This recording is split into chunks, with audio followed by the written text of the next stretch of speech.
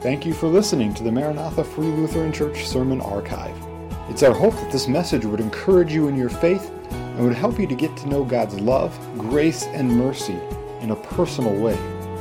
If you have any questions on the sermon or would like to know more about Maranatha, please visit us on the web at maranathafreelutheran.com or call our church office at 218-498-2808. Thank you, and may God bless.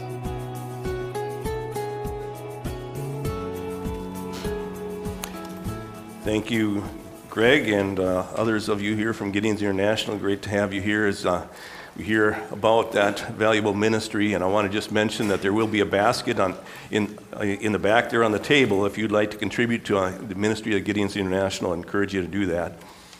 Also should just mention, I don't think Pastor Ryan mentioned this. I don't always listen to all the announcements when he gives them. So we have the Bible School Choir that is going to be here on March 8th, and just a reminder to you, we need a lot of host homes. And so even if you usually think somebody else will do that, they might not. We need enough to host 37 youth plus some other additional adults, and so there is a sign-up sheet in the fellowship hall. I encourage you to consider having a couple of them stay in your home, and you will be blessed. If you were put in charge of arranging a plan to bring a relatively unheard message to all of the world over 2,000 years ago, and you had 3 years to prepare some people for that assignment, how do you think you would have gone about it?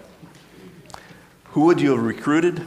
What kind of people would you have picked? And how many of them would you have chosen to work with and prepare for that assignment? You wouldn't have had internet or even TV or radio to rely on. There would have been no modern technology to speed up the process, just human beings who, for the most part, traveled at that point by beast or on foot. I find it absolutely amazing to consider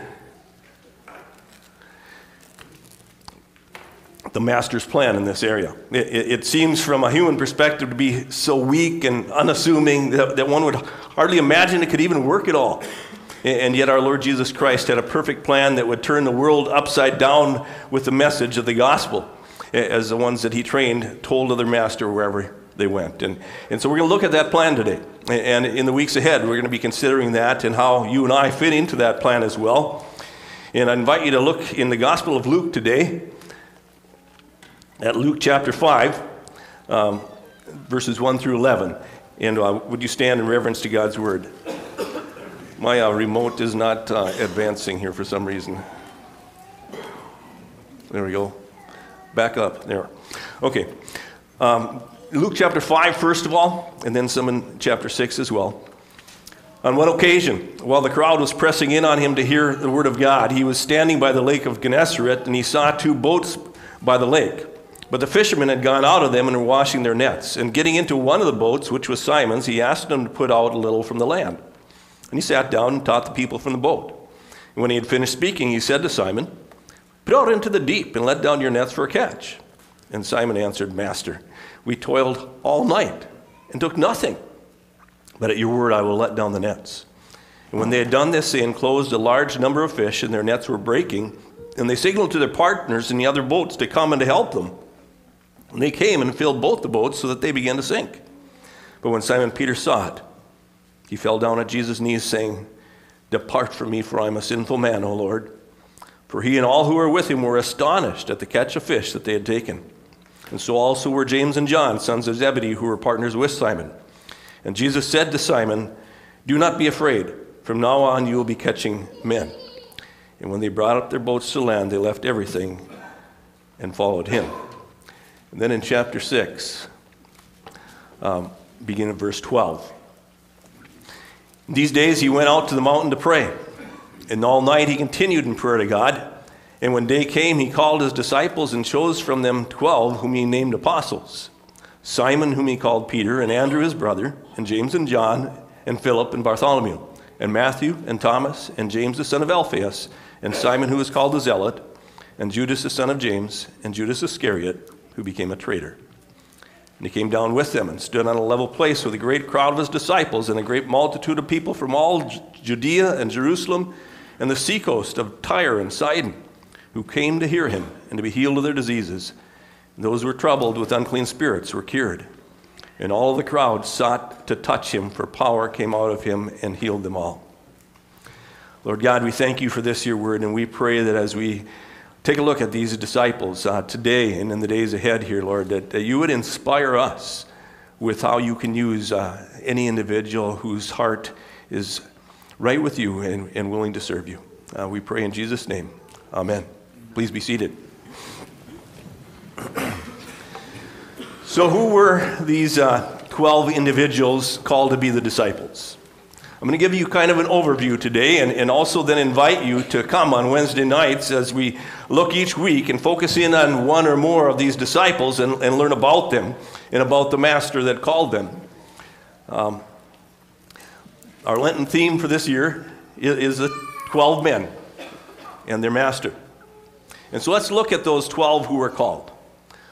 First thing I notice about them is that they seem kind of unlikely leaders. There were two or possibly three sets of brothers. There were the sons of John, Simon, Peter, and Andrew. There were the sons of Zebedee, James and John. And then there were the sons of Alphaeus, James, Zeles, and Matthew. Now, that's an interesting one because both of them are described in some place in Scripture as sons of Alphaeus, but there's no biblical count that puts them together like they're brothers. And so we really don't know. Maybe there were two Alphaeuses. As we think of these disciples, though, four of them were relatively uneducated fishermen. Peter, Andrew, James, and John. Two of them, the sons of Zebedee, had a rather ambitious mother who wanted her boys to have the places of honor when Jesus set up his kingdom, with one on his right and the other on the left. And that caused some internal conflicts among the disciples later on. Charlie Toms is going to be sharing about that one of these next Wednesdays as we look at James and John. Another one of the fishermen was awfully impulsive by nature, and this would get them to open his mouth, get him to open his mouth sometimes when maybe he shouldn't have. And it resulted in him also doing things like lashing out at somebody with a sword. Caleb Dahl's going to share about Simon Peter coming up, and his brother Andrew, Craig Herner, is going to share about this week on Wednesday night. Then there was this tax collector who cooperated with the Romans, Matthew, also known as Levi. And this cooperation with the Romans made him looked by most of the Jews as one of the lowliest of the sinners, because they did what they could to take advantage of people with the taxes. And yet Jesus called this guy to be a disciple as well. We kind of wonder what he was thinking. Corey Trick's going to be sharing about Matthew. And then in contrast to Matthew, the tax collector, we have somebody that was on the opposite political extreme, and that was a political zealot who despised the Romans, Simon the Zealot. And the Zealots were militant about getting rid of the Roman rule and eager to have a Messiah come along that would free the Jews from Roman control and set up a new kingdom on earth.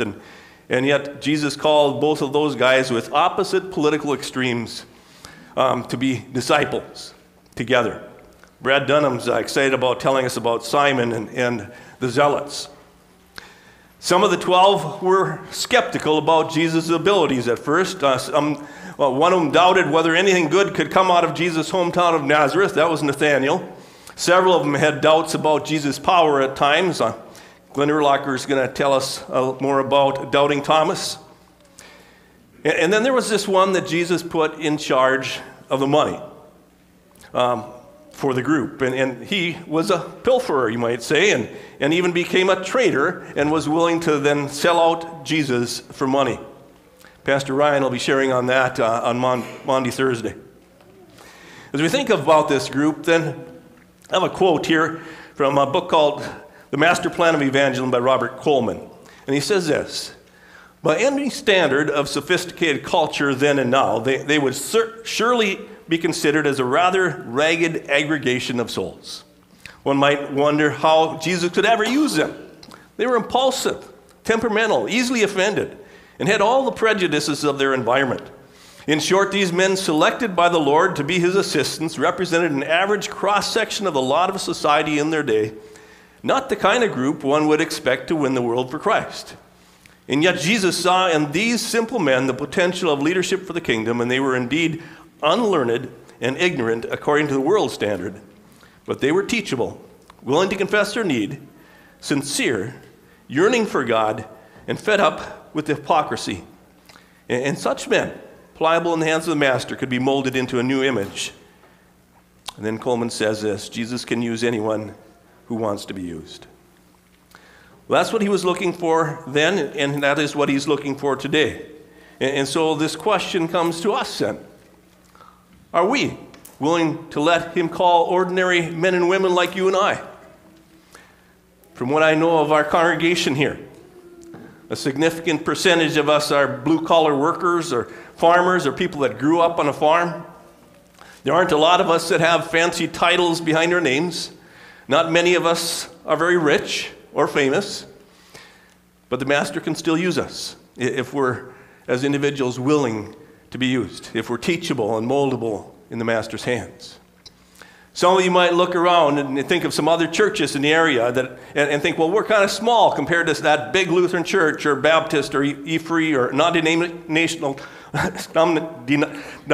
church in Fargo-Moorhead. There are lots of them. It seems they have lots more things going. But take a look at Jesus' plan. And how did he set out to impact the world? Are we willing to let him get a hold of our congregation of believers in a small town outside of Fargo-Moorhead and see how he can use us to impact the world? The 12 Jesus called to be his disciples seemed unlikely leaders. They also were a small group. Now, why did Jesus select just 12 disciples? He had many more that followed him from place to place. The text that we just read spoke of crowds of people pressing in to listen to him. Multitudes of people coming from all over Judea and Jerusalem and the seacoast of Tyre and Sidon. And with such popularity, why didn't Jesus just hang out with the multitudes, teaching and healing as many as would listen and receive what he offered? Look at the impact that could have made if he taught all 5,000 at once, right? Why didn't he do it that way? It's the same reason that pastors shouldn't spend all of their time up here, preaching and teaching in a large assembly. This is an important part of our church. Sunday morning worship and sermons from the Word of God are essential to pastoral ministry. However, some of the most important ministry happens in individual interaction and in time in small groups of a few people. Like Pastor Ryan meeting for Bible study these days with some high school guys on Monday mornings before school. And that kind of small group discipleship isn't dependent on your pastors. It's happening regularly in our men's and women's fellowship groups, in our Wednesday night ministries, and lately with couples coming together in this Art of Marriage series. Jesus found that the group he called to be his disciples needed to be small enough to work effectively with them. He couldn't train the multitudes in a 3-year period to all be leaders that would continue his ministry after he left the earth, but he could train a small group of men. And I'm convinced that we all need more than just being part of a multitude. We need the interaction and the fellowship and accountability and growth that comes in smaller groups that are committed to helping each other grow in our faith. And that's why I won't stop encouraging that each person that worships here with us would look for some ways to be involved in regularly meeting with one or more other believers who can encourage them in their walk with the Lord and opportunities to serve him, and who can pray with them and support them in the challenges of life. That was Jesus' plan. Spend a lot of time with the 12. Have you noticed that besides that, though, within that group of 12, there was a smaller group of 3, an inner circle of 3. It was Peter, James, and John that became especially close to the Master. They had some unique experiences with Jesus others didn't have. It was these 3 that were on the Mount of Transfiguration and saw Moses and Elijah and saw Jesus in all of his glory transfigured before them. They saw and they never forgot those things. And Peter wrote about that years later as proof of the deity of Christ. And these three were with Jesus in the Garden of Gethsemane as he prayed and as he sweat drops of blood. And though they fell asleep that time from exhaustion, yet they seemed to have caught more of who Jesus was and what his mission was than the rest of the 12. The more concentrated the size of the group being taught, the greater opportunity for effective instruction. One of the things that I've made a priority in most of my years here is meeting with men in triads and quads, groups of 3 and 4, following the example then of Jesus and of the Apostle Paul and his missionary journeys, to spend time with a few. And I have seen the Lord use those times to grow men in the relationship with Jesus and his church. There's a group of 12, though, and that they spent most of the 3 years traveling then from place to place with Jesus and seeing him in all kinds of situations and becoming prepared to take over his ministry after he was gone. They truly were the priority focus of his ministry. And he chose 12 of them, whom he also called apostles, which means sent out ones. And in the Gospel of Mark, it says that he chose them that they might be with him. And we're more on that next week as we look into that in the Gospel of Mark. He chose these 12 to give the majority of his time. And he did so, though, without neglecting the masses. He still taught them, as in this text it tells us about him teaching from the boat, and he healed them, drove out evil spirits. And though he did what he could to help the multitudes, he devoted himself primarily to a few men rather than the masses, in order that the masses could at last be saved. That was the genius of his strategy. And so there you have it. The unlikely group that Jesus called to be his disciples. Small group, inner circle of 3, but the priority focus of his ministry. I have a quote I want to share as well here. It comes from A.B. Bruce, who wrote the book, The Training of the 12, a fascinating book describing this process. And he said this: the truth is that Jesus was obliged to be content with fishermen and publicans and quantum zealots for apostles. They were the best that could be had. Those who deemed themselves better were too proud to become disciples, thereby excluded themselves from all that the world now sees to be a high honor of being chosen princes of the kingdom. The civil and religious aristocracy boasted of their unbelief. The citizens of Jerusalem did feel for a moment interest in the zealous youth who had purged the temple with a whip of small cord, but their faith was superficial and their attitude patronizing. And so Jesus was obliged to fall back on the rustic but simple, sincere, let's make sure to advance there, sincere and energetic men of Galilee. And he was quite content with his choice and devoutly thanked his Father for giving him even such as they. Learning, rank, wealth, refinement freely given up to his service. He would not have despised, but he preferred devoted men who had none of these advantages to undevoted men who had them all.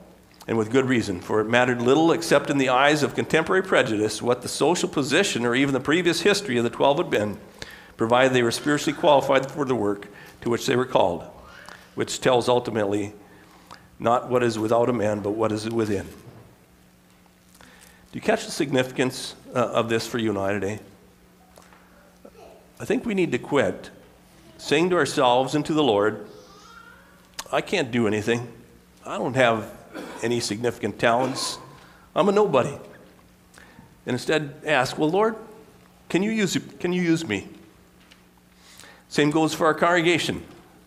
What I learned from one of my professors in seminary 34 years ago came from this book, The Master Plan of Evangelism, and he simply said this: a small church may have exactly what is needed to change the world, a few committed men and women. Well, let's look for a bit at this one who was calling them. He was an awesome teacher and miracle worker. Multitudes pressed in on him to hear him teach. He had to sneak off and get rest at times.